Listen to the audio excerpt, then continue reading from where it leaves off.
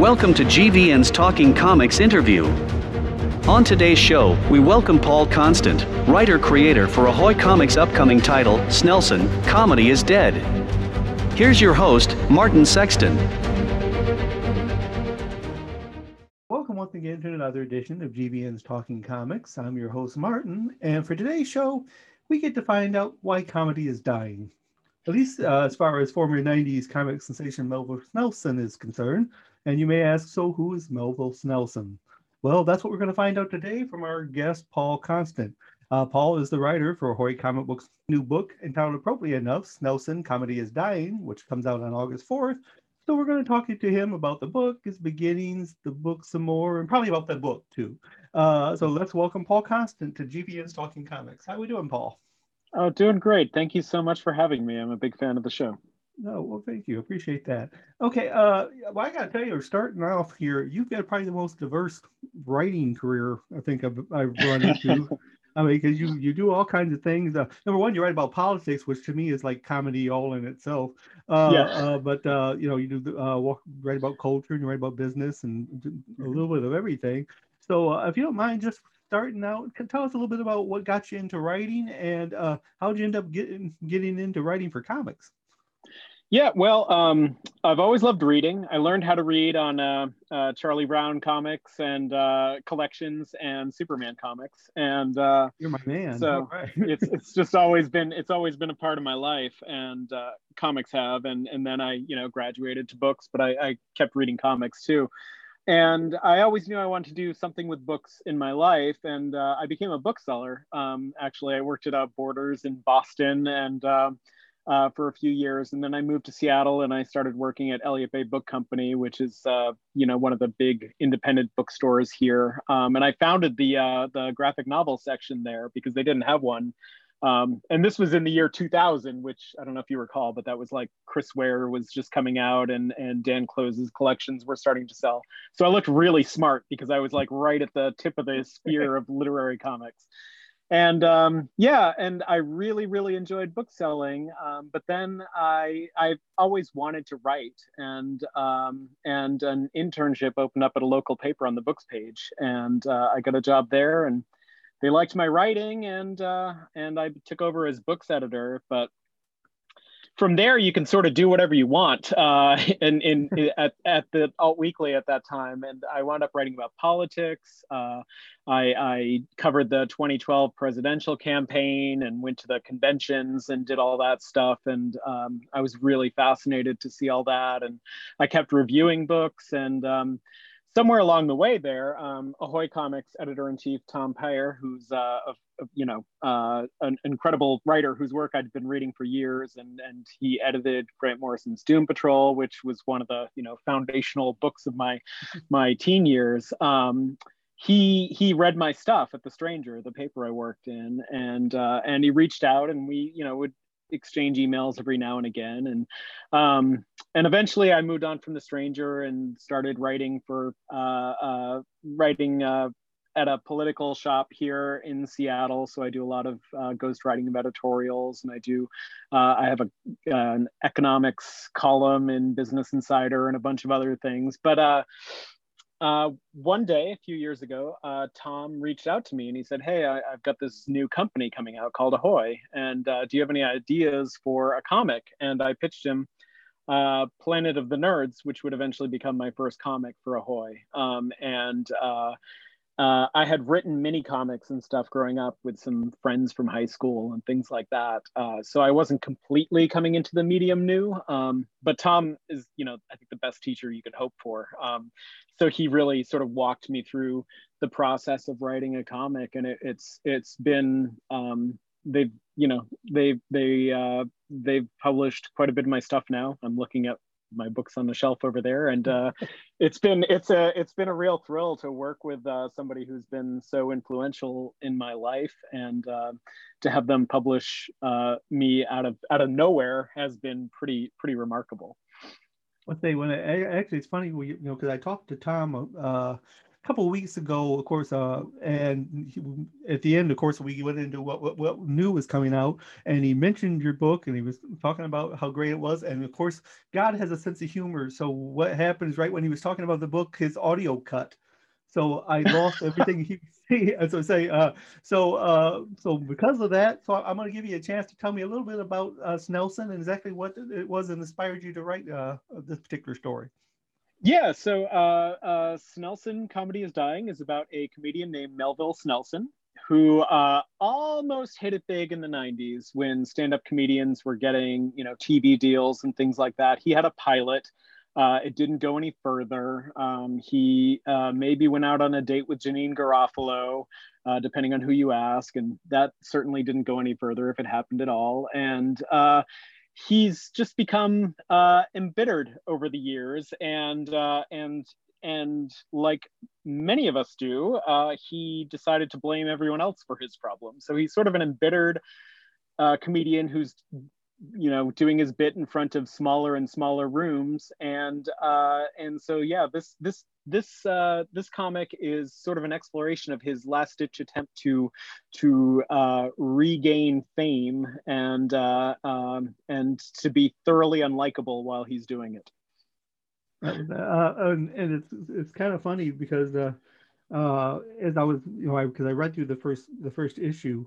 Did you like comedians? I mean, did you base him on any particular comedian? No, I think I based him on more of a 90s vibe. I mean, I guess like when David Cross was starting out, there's sort of a 90s, like in your face, like a white guy bravado, wallet chain, sort of like, that used a lot of hipster racism and like casual sexism. And it's like, oh, I'm one of the good ones, sort of a vibe. So David Cross, I don't want to pick on him particularly, but he was one of that class. I think he's moved on from then. But yeah, so I certainly, that was when I started paying attention to stand-up comedy. And I certainly sat through enough sets by would-be comedians that I have a feel for that kind of a vibe. Yeah. And of course, part of his problem is that the humor he's trying to do, because we're all trying to be politically correct these days. It's kind of hard to push that over now because again, everyone is sitting there saying, "Well, you can't say that, you can't say that, you can't say that." Yeah. And apparently, he doesn't care. Well, he's basically given up. Yeah. And so I also wanted to say something about like there's a tendency, I think, for people my generation, like whenever I go on Facebook, which isn't that often, I see people my age talking about the kids these days, and I'm like, oh my God, like I never thought I would be peer with people who were like that because I was the kids at one time, and I knew there wasn't anything wrong with me. So that's why in the comic we paired Snelson with some younger comedians who are non-white, in some cases non-straight, non-men, and so because I thought that would be an interesting friction between the two, and so that was kind of what I wanted to do there, was talk about the generational differences of becoming a middle-aged man and feeling like the world has passed you by and the different ways you can respond to that. I went on your website, which actually I found your blogs very insightful.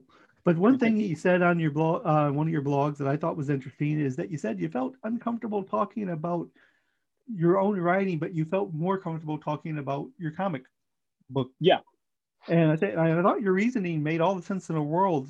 So could you explain to me why it is you're more comfortable talking about your comic projects than you are just, your other writing efforts? Yeah, I mean, I'm a pretty shy guy, and I write something and I instantly hate it. But that's kind of the amazing thing about comics is that, and one of the things that I love about it is it's so collaborative and it's such a team effort, and so maybe I'm breaking some sort of comic writer's code, but I mean, the truth is that the artist is really pulling a lot of the weight here, right? Like I can sit down and write 5 pages in an afternoon, and then it'll take an artist, 5 days, probably at a minimum, to draw that. And so it's just sort of humbling, that these people are putting all this work into this thing that I wrote and improving it every step of the way. So it's just such a great it's such a great thing, because I'm proud of the work that the team did. Whereas if I were here with like a prose novel that I'd written, I would want to be curling up and dying. But I'm just really excited to I'm really excited to share, this even if you were to hate every word that I wrote, and I can't say I blame you, because I do too. The art alone is worth it, and the work that the colorist and letterer brought to the book, it's just really, it's a really amazing thing to see. Okay, well, speaking of the artist, Fred Harper's doing the art for Snelson. Now, was this your first time working with Fred? We did some backup stories of Snelson in the back of an Ahoy comic called #Danger. So we'd done 5 little 7-page stories that I think that you'll get a chance to see before the book comes out.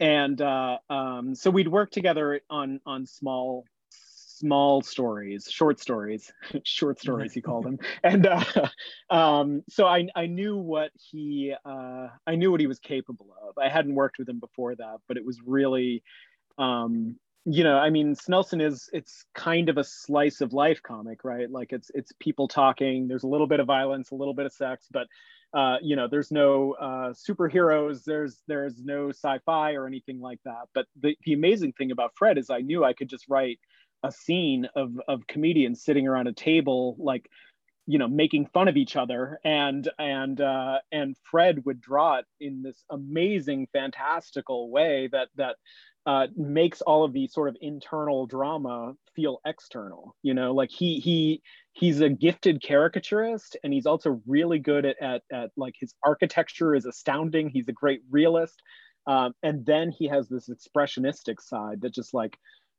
just blows you away. I've said this before, but I kind of feel like I kind of understand what Chris Claremont felt like when he was writing New Mutants, and all of a sudden, Bill Sienkiewicz came on, and he was like, "Oh my God, I'm making art now." And my little X-Men spin-off book is now like this amazing, work of art, and like Fred just elevates everything to this sort of operatic, beautiful comics stage. It's just amazing to work with him. Originally, when you were thinking about Melville, did you have a vision of what he looked like? Because did you always envision the goatee and the little tuft of white hair from the top of his head?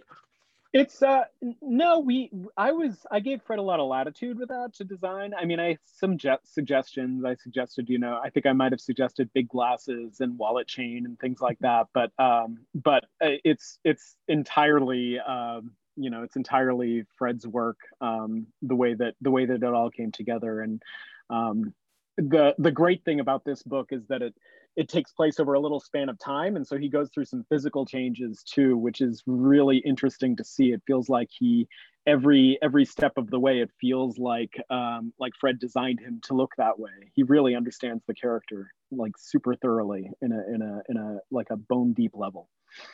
Okay, now speaking of art, and I just saw this recently, and I was all geeked out about it.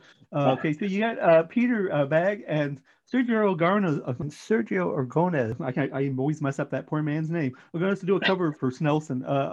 To me, that was a major coup. How'd you end up doing that? Well, for Peter Bagg, it was pretty easy. I've been in Seattle for 20 years, and so we've bumped into each other a fair amount. He, in fact, when I was covering the presidential campaigns, I went to a Libertarian Party event where Gary Johnson was speaking, and Peter Bagg drew me into one of his strips in Reason magazine, which was pretty exciting.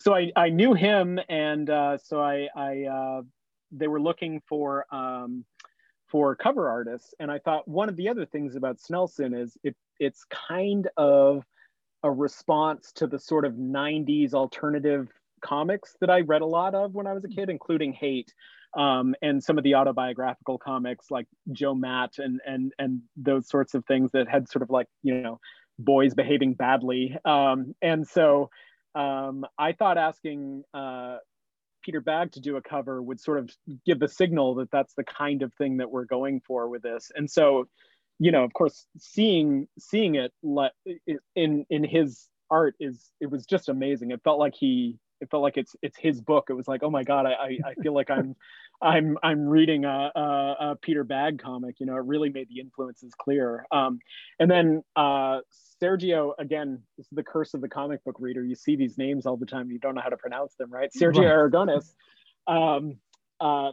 Tom did that through some magic. I don't know if he like saved Sergio's life in a, you know, or something at some point, but that just, the sketch showed up in my inbox one day, and you know, my parents wouldn't let me read Mad Magazine when I was young because that was, I don't know, a bridge too far or something.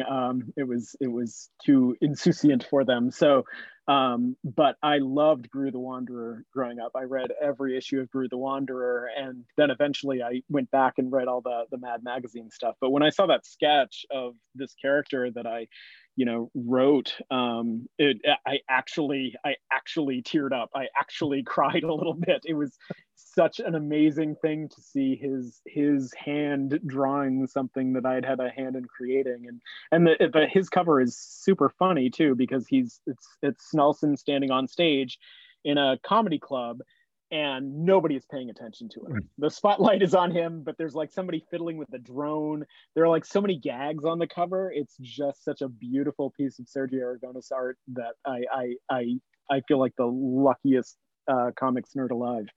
Yes, when I saw it, like I said, it was people building models and not doing anything but actually paying attention to him. He really got the character. Yeah, that's exactly the thing that it was. I was amazed by how easily he encapsulated the character of Snelson. Yeah, it was great. Which now means I'm going to have to buy a copy of that one and then the other. Okay, a couple other just offshoot questions, just because I was fascinated by the diverse number of things that you've done. So, and like I said, you do political commentaries, you do literary reviews, you know, you write comic stories. What do you feel like of the things you write? What do you think best represents Paul Constant? Or is it all a combination of all of them, kind of each is a little bit of you? Yeah, that's I don't know. I've never been asked that question before. I mean, I think that you know, I write about things in order to understand them myself. You know what I mean? Like my favorite nonfiction writing thing to do is to go on assignment somewhere and just be a brain in a jar and sort of like soak up my surroundings and then write about them, and sort of in the writing about them, I sort of understand how things work. And in the comics, I think I'm still doing that, right? Like Planet of the Nerds was me sort of trying to reconcile the 1980s with the current day, and how different it felt to be a nerd in the 1980s and to be a nerd now, right? Where nerds are commonplace. And with Snelson, I'm trying to like, I think I'm looking at my generation as it's aging, and trying to think about the ways that we're responding to the next generation, and the ways that people are communicating and all that, and in some ways failing to respond. So it's all different pieces of me, but I think that with the comics, I'm even sort of like tackling bigger questions than I am in my nonfiction. So it's certainly the more interesting, and again, you know, having the partners on the way is certainly more fun. So I really enjoy writing comics. It's been a blast. Okay, so again, dealing with the fact that you've done such diverse type of writing, if someone were to come to you and say, okay, I'm an up and coming writer, and what advice could you give me from what you've learned in your career, what would you tell them? I would say write anything you can, and I guess that's not surprising given my biography, right? But I think Neil Gaiman has said this too. You know, I got to talk to him when he came to Seattle last before the pandemic.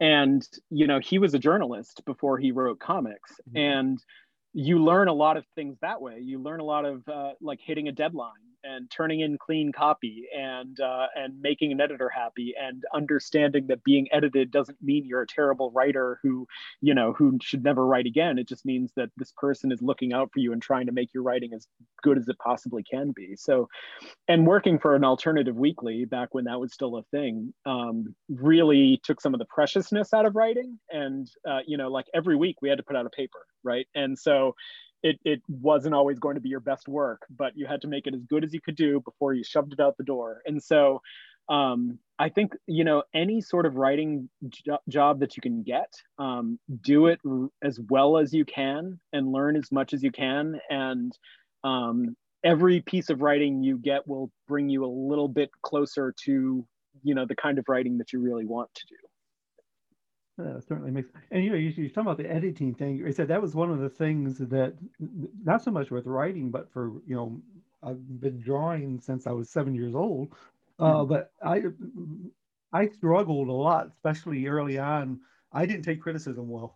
I was horrible at it, and eventually I got enough of it where I learned to take it the way it was meant to be taken. And it's the same thing with editors, right? They're not trying to tear you down; they're just trying to build you up. Yeah. Oh yeah. Let me tell you, I hate being edited, but I love having been edited. Right. Like the piece is almost always better. There's some terrible editors out there, but for the most part, they just want you to look good and they're trying as hard as they can. And, and yeah, but it is challenging. It's certainly like, either bruises your ego or makes you feel like, I'm a failure and I'm never going to do anything. But really, you're all working toward the same goal. It just takes a lot of effort sometimes to sort of swallow that pride and understand that other people have things to say about your writing that you should listen to. Absolutely. Okay, so if and I fully imagine that Snelson is going to do well, do you have other stories in mind for him? For him, yeah, I think I have a lot that I could and can say with this character. We, like I said, we did these 5 short stories about Snelson, and then I thought that was the end of it when when Fred and I were done with the short stories. And then Tom said that everybody at Ahoy liked the character and they wanted us to do a limited series. And I immediately had a flood of ideas. And even now I think, oh, I could do that, or I could do that. There's something about writing a complete and total jerk that's very freeing. And as long as you surround him with good people who are actually the heroes of the story, just because somebody's name is on the book doesn't mean he's a hero. It just means he's the actor in the story. So yeah, something about writing a really horrible person is really freeing, and it gives me a lot to say. So yeah, I think there's always more Snelson stories to tell. All right, so we got more to look forward to there. Okay, well that's pretty much all I got for you, Paul. But before I let you go, it said other than Snelson, do you got anything else that you're working on that you want maybe our followers to know about or to follow? Yeah, well, I am working on another comic that I can't talk about just yet, except to say that it's kind of the opposite of Snelson, and that's exciting too. To take a break and write about a book that's fun and I mean that's a little more innocent. This is a dark comedy, and it's and I had a lot of fun writing it, but it's fun to write something a little more innocent and adventurous. And then I guess otherwise, I just would say, my website is paulconstant.com, and my Twitter handle is @paulconstant, and I have a monthly newsletter where I collect all of my writing into one place. So if you're interested, that's where you can find more of my writing. All right, well, very good. Well, now Snelson comes out August 4th, I believe.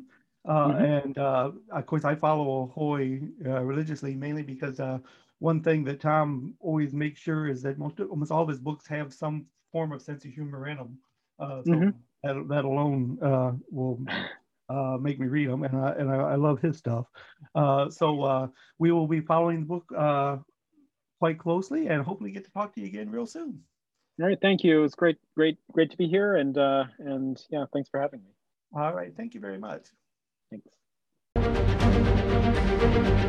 Thank you for listening to GVN's Talking Comics. Please come back again. Talking Comics is a production of Geek Vibes Nation.